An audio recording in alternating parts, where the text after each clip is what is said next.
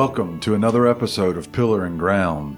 I'm Brian Salter, lead pastor at LMPC, and today Dr. Dan McDougall joins us for a Pillar and Ground Questions episode where we seek to bring biblical truth to bear on the questions of our day. And Dr. McDougall is a professor at Covenant College in the Biblical and Theological Studies Department. He and his wife, Barb, worship with us and serve with us here at LMPC, which means I've known Dan and Barb coming up on 16 years. You believe that? No. And Dr. McDougall is here. Matter of fact, Dan was in the examining room when I was examined for ordination. And so I'm a little more at ease with you right now, Dr. McDougall. But the question, we received some early questions from a focus group we put together. And we're eventually going to open up these questions to the broader congregation to submit questions, and we'll handle them. But this is the basic heart of the question. Why should I trust a 2,000-year-old book or more like the Bible? And so we want to talk about the trustworthiness of the text that our lives are based upon. And so just a real basic opener, is the text of the Bible trustworthy? I would answer yes, but then I want to qualify that just a little bit on what I mean by that. I want our doctrine of Scripture to be based on what Scripture says about itself. And it claims to be God's Word. It claims to be absolutely true. It also claims that the authors who wrote it were inspired by God and that the text itself is inspired by God. But it doesn't claim that every single copy of the text is perfect, that all people from then on will get it perfectly. So sometimes you will have people say, well, practically every copy we have is different from every other copy. And in terms of very, very minor things like spelling, maybe an occasional verse gets moved slightly, that would be a true statement. The problem with it is there is no doctrinal area that's up for grabs anywhere in Scripture. We're talking slight differences, and that's probably because of the way documents were copied. In the Middle Ages, when they copied documents, you'd have one monk stand at the front and read out loud. Well, that meant that your 15 monks who are sitting there copying might put down one letter different, but Jerusalem spelled one way and Jerusalem spelled one letter different is still Jerusalem. And so, there's no doctrinal area at all in question in terms of the text. And one further thing on terms of the trustworthiness of the text, when you look at the New Testament compared to any other ancient document in the world, it's at least 10 times more copies, usually 100 times more copies than any other ancient document in history. Wow. It is the most attested document in the history of the world. Wow. So the copies can have errors. Yes. But what you're saying is we know where they are and we know what they are. Well, by putting copies beside copies beside copies, and we're talking in terms of the total New Testament text, somewhere over 5,000 copies, putting them beside each other and just reading in context, you can almost always pick out where one is off just a little bit. Yeah. Or if some copyist might have, when he's writing it down, skipped a verse, but every other one has that verse kind of idea. But again, there is no doctrinal area that is up for grabs. None. In any of those In errors, any of those. Yeah. But there's two places in the New Testament, John 8, the account of the sinful woman, and the longer ending of Mark 16. What are those? I mean, I think sometimes people read their Bible and it's got the parentheses or something, right, and they read like, what? There's another ending, or this may not be in some Bibles. How do we think about that? Yeah, those are by the far longest sections that are debated. And what we're talking here is 12 or 13 verses with Mark and 8 or 9 verses with John. Okay, so it's not very many verses. And what we do have is copies that either have those in there or don't have those in there. And so we're trying to make a judgment on, does it go back, how far, and when? In terms of the Johannine one, that same story is found in a couple copies of Luke's gospel. It doesn't exactly fit the context there. Even the wording is slightly different than John tends to use. The earliest copies of John do not have it. And so trying to get to the earliest, it could be a true incident. We don't know for sure on that. But it probably is not part of the original text of John's gospel. Okay. In terms of the Markan ending, we actually have 2 or 3 Markan endings. There's some shorter ones than that longer one that is there. When you examine it, the texts are approximately equal on whether it should be there or not. But when you look at the particular words and the grammar and the way it's phrased, it's quite different from the way the rest of the Gospel of Mark is. And so most New Testament scholars who deal with questions of textual criticism, as it's called, feel that that is probably a later addition. Now, I should remark just on the content of it, though. When you look at the content at the end of Mark chapter 16, you can find almost every one of those things in one of the other Gospels.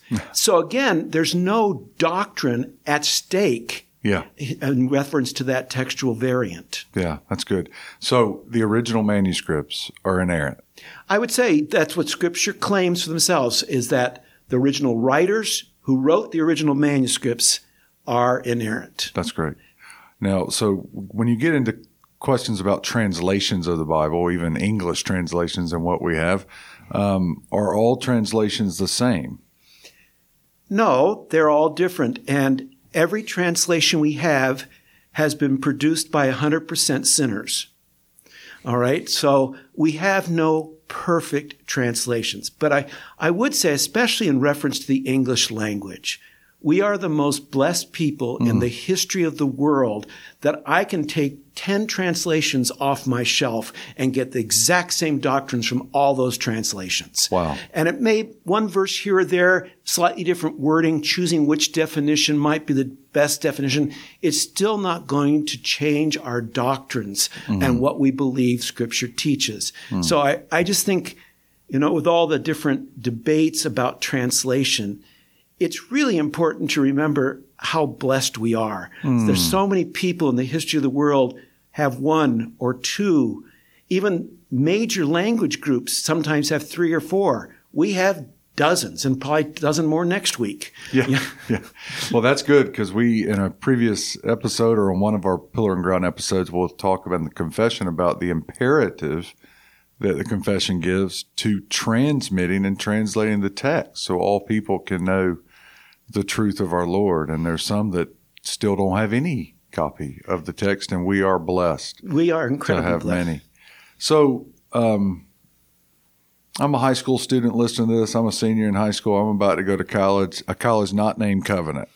And they're going to go after the trustworthiness of the Bible somewhere in my first year, or somewhere. I'm an adult living in the world, and I listen to a podcast, and this podcast just really undercut what I thought was the authority of Scripture.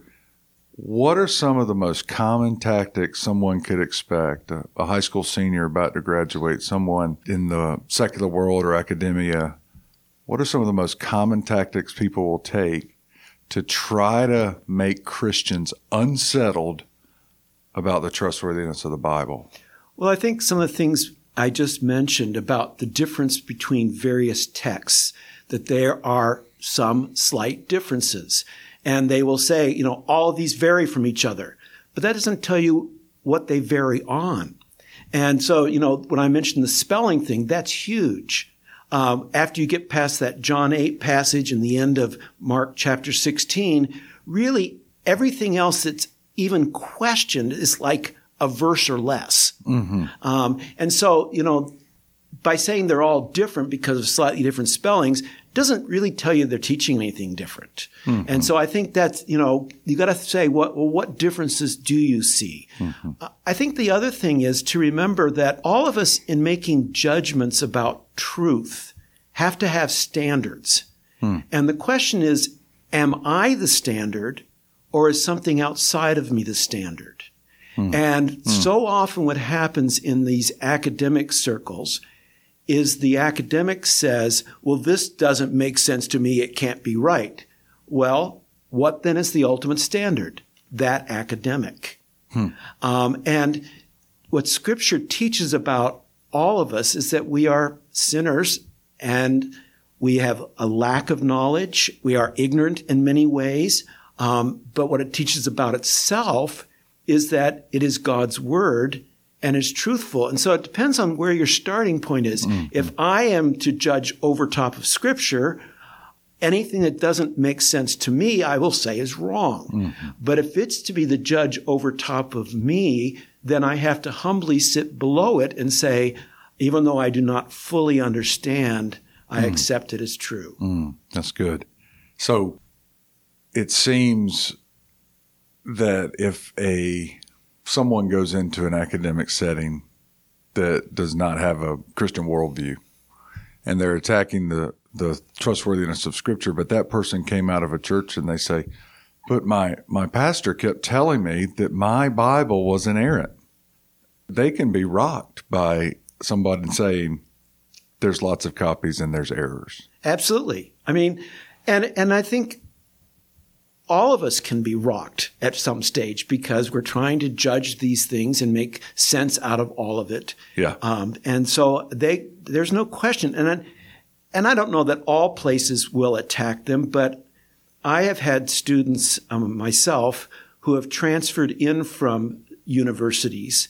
And after I give introductory lectures on trustworthiness of Scripture and different debates that arise, and I said, now this is what they will be taught often. I've had my students who transferred in go, that's exactly what I was taught. And they go, no one ever told me this other side. Oh, wow. Speaking of your source and the Supreme Judge, who decided which books went in the Bible? This is what the topic of biblical canon, canonicity. I mean, who decided what books were in there? This is an area dear to your heart. Yes, it is. Well, first of all, we don't know everybody involved with everything. It'd be nice if we had exhaustive history, but we don't. But it's important to start with how you approach this. Are the books of the Bible there because somebody came along and put their stamp of approval on them and therefore they are the Bible? Or are the books of the Bible already the Word of God and need to be recognized as that? And someone comes along and says, yeah. Mm-hmm. All right. And when you actually read the documents of the early church in terms of New Testament canon, they talk, this is post-time in the New Testament, they talk about the churches recognizing these things. Mm-hmm. This would be whether you look at the great early church historian named Eusebius, or whether you look at the great theologian Athanasius. They both speak about the books of the New Testament, and they talk about which books are recognized across the church. So we're not just talking about my own recognition. It's talking about the church as a whole recognizing, yeah, that is the Word of God. And you also have to set that in context time-wise. There's no photocopy machine. There's no email. And so, especially with some of the smaller books, it took them longer to get distributed. And people go, yeah, but, the major books are never debated. Yeah.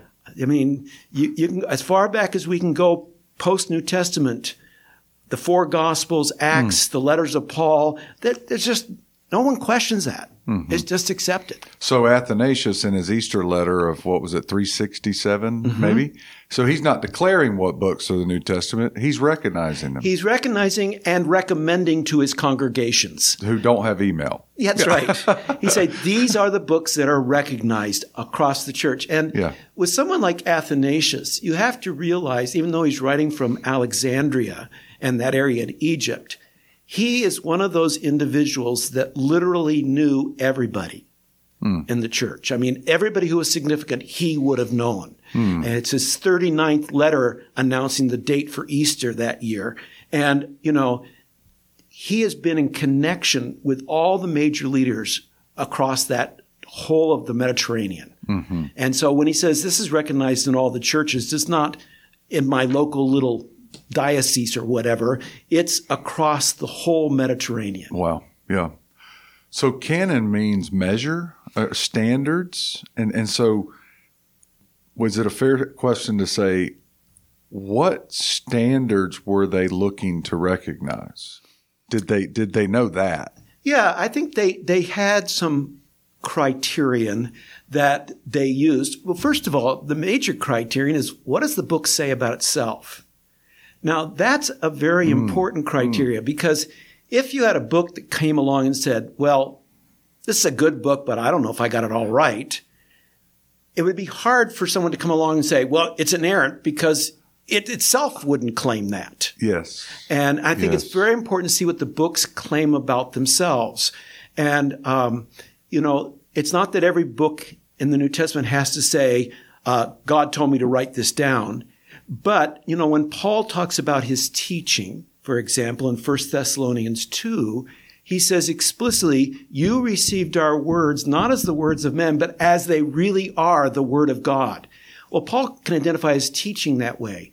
And, one of the criteria that the church frequently used in just recognizing was, does this have some strong connection to an individual apostle or the apostolic community right back at the very beginning? Yeah, and so dating becomes really important for the letters, and it feels like that's another tactic that some in academia will use to try to undermine the trustworthiness of Scripture, is propose a dating of a gospel 2 centuries or however many centuries later that takes it away from the apostolic community. Is that so? So when somebody opens a study Bible they have, and there's so much written about the date and the time of writing, why is that important?